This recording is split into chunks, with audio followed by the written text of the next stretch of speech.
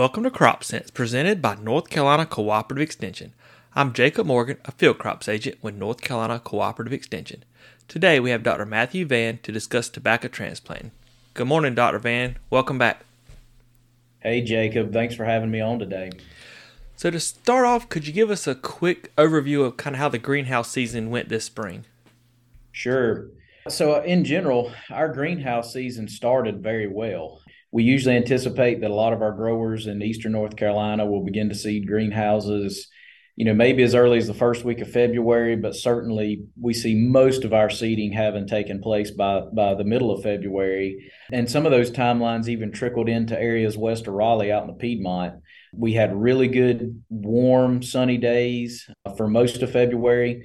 Our air temperature was largely above normal, very little rainfall, so we didn't have any of these prolonged cloudy spells. And I think that our growers across the state tried to take advantage of that, burning less fuel to keep the greenhouses warm and, good sunny days to really push germination. So we came out at the gate very strong, had a just good germination season, really just good conditions at the very beginning.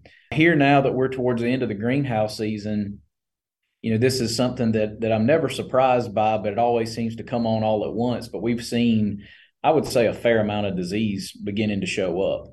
Nothing that I think is terribly surprising at this moment. Some of the usual suspects, we're seeing some Pythium root rot, some black root rot, a little bit of collar rot, and even some places with some bacterial soft rot. So again, none of that is terribly surprising. We can also add a little bit of rhizoctonia in the form of target spot into that conversation. I think as a whole, as we look now, towards transplanting season and getting to field production, I don't know that I want to use the word concern, but I think growers and county agents, as we're thinking about planning decisions and management strategies, I don't really know that we're going to have an overabundance of tobacco transplants that are going to be available. So, I certainly implore growers and everyone involved in the industry to really think about some of the things they're doing, because if we do have some big replant decisions that need to be made, I think we may have a hard time scraping up enough transplants to make that happen if we have some widespread events. So my impression, going into the greenhouse season is that we basically seeded exactly what we needed. Didn't really see a lot of extra seedlings floating around, and I think that's the situation we're in. I've had quite a few phone calls with farmers and county agents that are looking for extra plants, and they're just really hard to come by right now. Inevitably, that situation probably will alleviate to a small degree once we get more of this crop transplanted. One of the latest USDA reports had us at about 24% transplanted as of earlier this week. So growers get in the field and get things established. Inevitably, there'll be some seedlings that come back onto the market, but I don't expect it to be a massive surplus that'll be out there. I know we've had kind of some weird weather throughout March and April so far, but I'd say tobacco transplanting is going pretty much full speed ahead at this point, or will be in the next week or so. So can you discuss best practices for getting quality plants out of the greenhouse and into the ground? Sure. One of the things I always think about, and it's too late to even do anything about this, but the first piece comes with choosing a seeding date. And, I always reference about 60 days for us to grow a field ready transplant. But when we start to get beyond that 60 days and we're trying to keep plants in the house, waiting on environmental conditions to improve to get those plants in the field, we're clipping aggressively. We're really creating an environment where you've got the potential for high disease pressure with all of that vegetation in the greenhouse and all of that wounding injury from our mowers. So again, I kind of go back to that. Again, it's too late to really do anything about that. So, at this point, it's just, making sure that we've got good plants that are healthy and disease free. And as I said before, we've seen a little bit of some of our stem rot diseases, again, bacterial soft rot, some collar rot, a few cases of some rhizoctonia stem rot, which can develop into sortian. So I would really focus in this particular topic of growers being sure that when they're getting trays out of the greenhouse, just doing a quick visual inspection to make sure that they don't have some of these things that are showing up in their very early stages that'll then lead to, some possibility for reduced plant stands or failed plant stands. again, once they get into the field. So I think just quality control right now, making sure you've got a good, vigorous plant that's going to the field. I think one of the benefits we've got right now is that it's a little bit cooler. We probably have fairly good soil moisture in most places that are setting tobacco right now. That's a big contrast to what we had a few weeks ago, what we had a month ago, and again, a bigger contrast to our transplanting seasons in 2022 and 2021, where it was just really dry. It was unseasonably warm. We had a lot of wind blowing around, had a lot of sand blasting. So again, I think when you've got some of these more moderate conditions, those plants kind of get through the transplant shock phase a little bit more.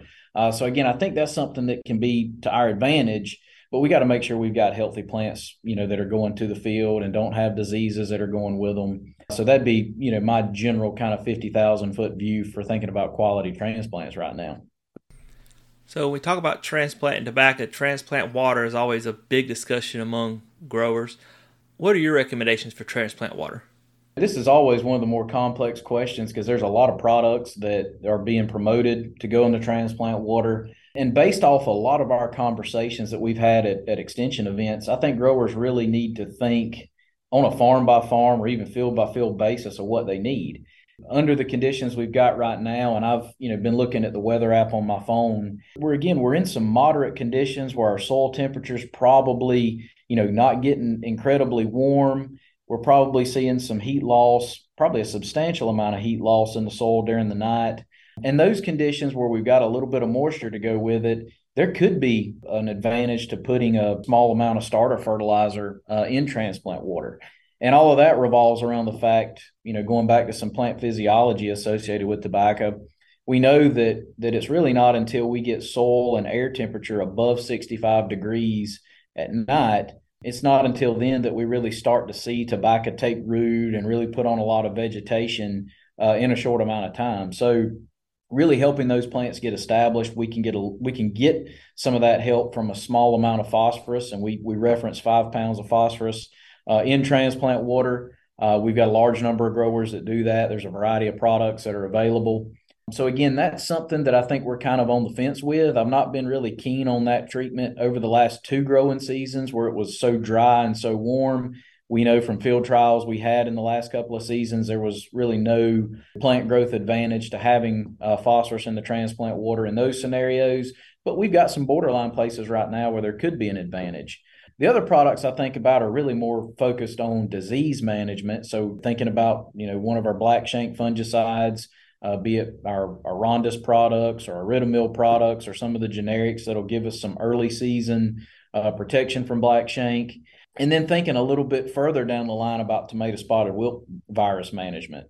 I said at our county meetings this past winter that our best treatment, hands down, for spotted wilt virus management is going to be a greenhouse application of one of our systemic insecticides.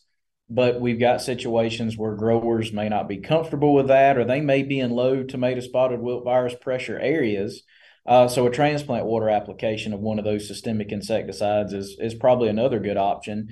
Again, it affords you a little bit of spotted wilt virus protection. You get some early season flea beetle control. So again, those would be probably the big 3, thinking about maybe a fertilizer when we've got some of these cooler, damp soils, maybe a black shank fungicide, and then maybe a systemic insecticide. But that's really about it for right now.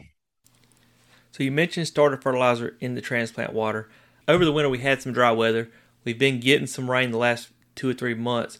So what should a fertilizer program look like at this point in the season? So Jacob, my vantage point on that particular question, again, you probably have some situations where we could kind of deviate and get in the weeds a little bit. But, if a grower chooses to use a starter fertilizer, I certainly wouldn't get heavy handed with it. Again, I kind of put a cap on things at about 5 pounds of phosphorus per acre. But when it goes to a little bit bigger picture and we start talking about nitrogen management, potassium and other nutrients, the bulk of that, or really all of those nutrients, we're getting from our soil applied fertilizers, be it an ammoniated granular product, custom blended product, or some liquid materials that we see growers use. I think the bigger point there is we've got a lot of things that growers have access to that work fairly well, that can be cost effective. But for me, The bigger piece of that is really the timeliness of when they're putting out their first sort of base application of fertilizer. We've got some variances in when growers like to do that. We've got different aspects of applied field research where we've looked at different application programs. And I generally like for the first application of fertilizer to go down within about a week after transplanting. We've got some growers that are set up to transplant and apply fertilizer simultaneously. We've got some that come behind the transplanter and are making side dress applications. And I've generally found that the timeliness piece of just getting that first kind of shot of fertilizer out as a base application as soon as they can oftentimes is going to be advantageous. I don't have a problem waiting, 7 to 10 days, but right now with the way we've had some weather patterns, at least here in the Triangle, it looks like we've been getting rain about every 7 or 10 days. So if a grower plants the crop and they want to come back a week later and fertilize, with just the way these systems have been trending, you may not be able to do that. So you got to, let the system get through. You got to let the field dry out, and then you may be 2 weeks or a little bit more before you can really get back in that field and get a base fertilizer down. And I think at that point, some of those plants just may be starting to run out of gas to some degree. So again, I like the earlier application just to help get those plants kind of kick-started and moving along. What are your opinions or thoughts on plowing and maybe a strategy as far as that goes? So that's another thing that I spent a little bit of time talking about this winter was thinking a little bit more holistically about secondary cultivation. We do a good job, I think, when weather permits, of being timely with plowing and those kind of things, and then, fertilizer applications and all those things we can do simultaneously. But looking backwards at some of our situations where we've had some really bad black shank or Granville wilt show up, there's times where I think we've had growers that have just plowed tobacco a little bit too late in the year. That lay-by plowing, it varies from one year to the next. It may be 4 or 5 weeks after transplanting this year, and then next year it may be 6 or 7 weeks after transplanting. But I think if we can sort of quote unquote lay the crop by, maybe a week or 10 days earlier than normal, I think that's really going to help us with some of our soil-borne disease problems, some of our nematode pressure that we've seen, because, we're using some tillage equipment that I don't really think we used 20 or 30 years ago. Some of this tillage equipment does a really nice job with bed shaping and putting a really clean soil out in front of us. But with that amount of soil we're moving and that amount of tillage, it's just inevitable that we're going to have some root pruning and mechanical damage that's going to follow that. And I have worried that in recent years, that we've seen some of that mechanical damage, and that has really set us up to have some black shank and Granville wilt problems that show up a few weeks later.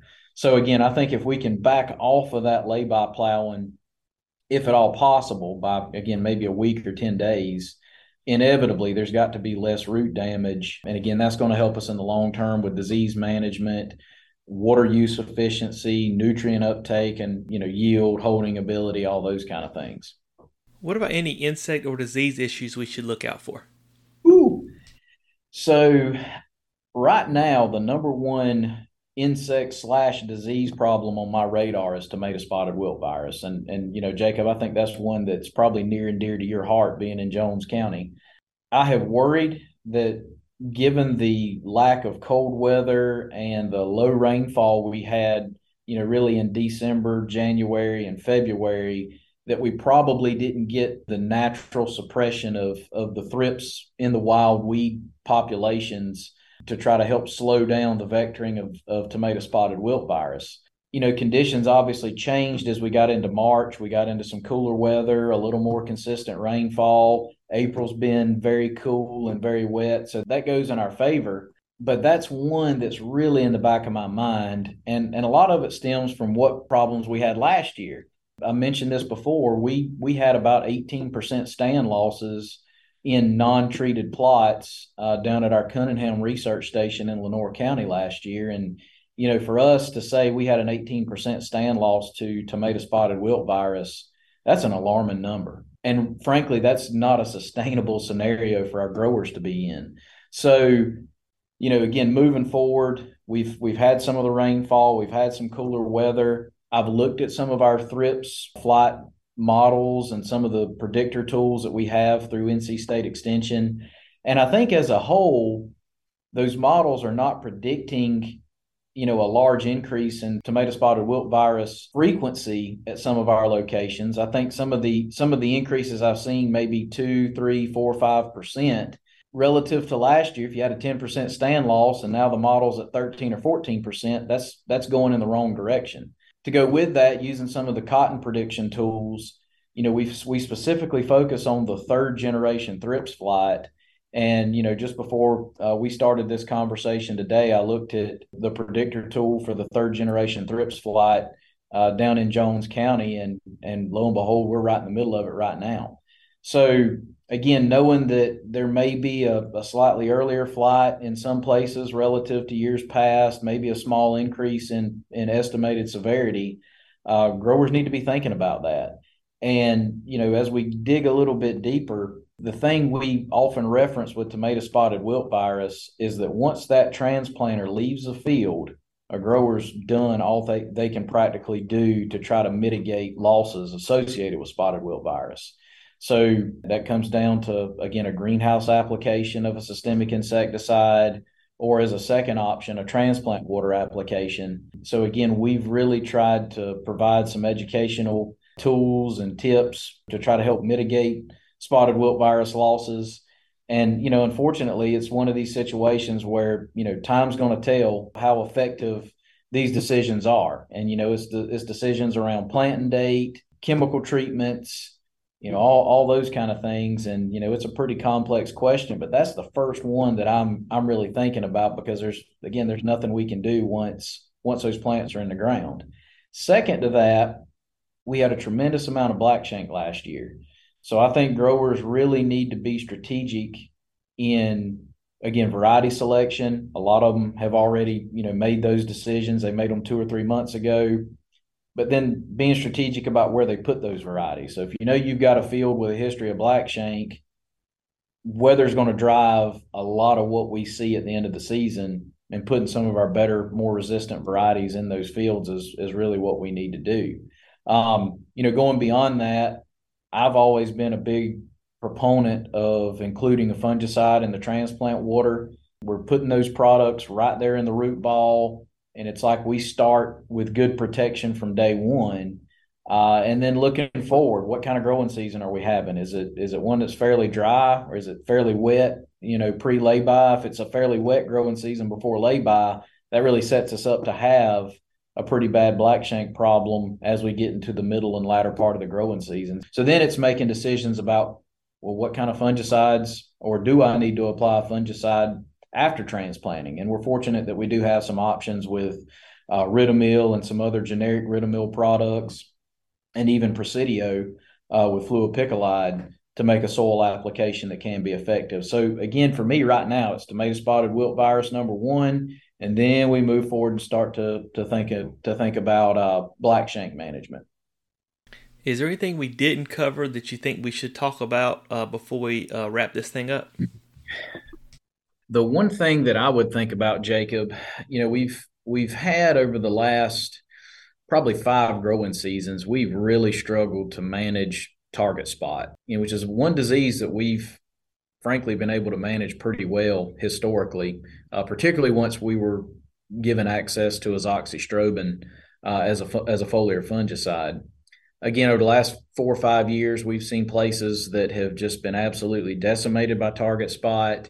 I will say that the one exception to that was last year. Of course, we put out some target spot research trials, and, it was really hard to find a significant amount of target spot pressure. But that was really driven by the growing season we had. It was largely very, very warm and dry all season. So I think that really helped suppress in a natural way the disease spread and the inoculum that was out there. But again, I think it's in our growers' best interest to be proactive with target spot management. My line of thinking on target spot management has definitely evolved over the last 10 years or so. And I now think that it's, again, advantageous for a grower to strongly consider a foliar fungicide application around lay-by. Again, you got a smaller plant. It's typically around lay-by that we start to see some of these wet conditions and that leaf expansion with the soil coverage where you've got a lot of leaf surface that these target spot inoculum can splash onto. And again, I think if we can, start with a good application at lay-by, that hopefully is going to set us up for a little bit better time managing that disease later in the growing season. One more thing before we leave, Dr. Vann. I know for a while now we have not had a pathologist. So is there any movement on getting a pathologist for tobacco? Sure. That may be the most important topic we talk about today, Jacob. So I'm happy to announce that we at NC State are looking forward to the arrival of a new tobacco plant pathologist. Her name's Daisy Hernandez. She'll come to us from UC Davis, where she has experience working in orchard crops and disease management in high-value specialty crops. So I think that, that experience moving into a high-value field crop like tobacco will be invaluable. So Daisy will start on June 30th. And we've needed a field crop pathologist and tobacco plant pathologist for a while. So we're very excited to have her on board and look forward to a lot of good work and interaction with her as she starts her career and builds her program and starts to work throughout our extension network. Daisy will work on tobacco, corn, and cotton. So I think we'll have a good overlap there that'll be manageable. Well, we certainly appreciate your time today, Dr. Vann. Well, thank you, Jacob. As always, it was a pleasure joining you. If you have any questions, feel free to reach out to your local extension office and they'll be happy to help you. If you have questions you'd like us to ask on the next Crop Sense podcast, be sure to email us and let us know. If you like this podcast, please subscribe and leave a 5-star review. And as always, thanks for listening to Crop Sense, because if it isn't making money, it isn't making sense.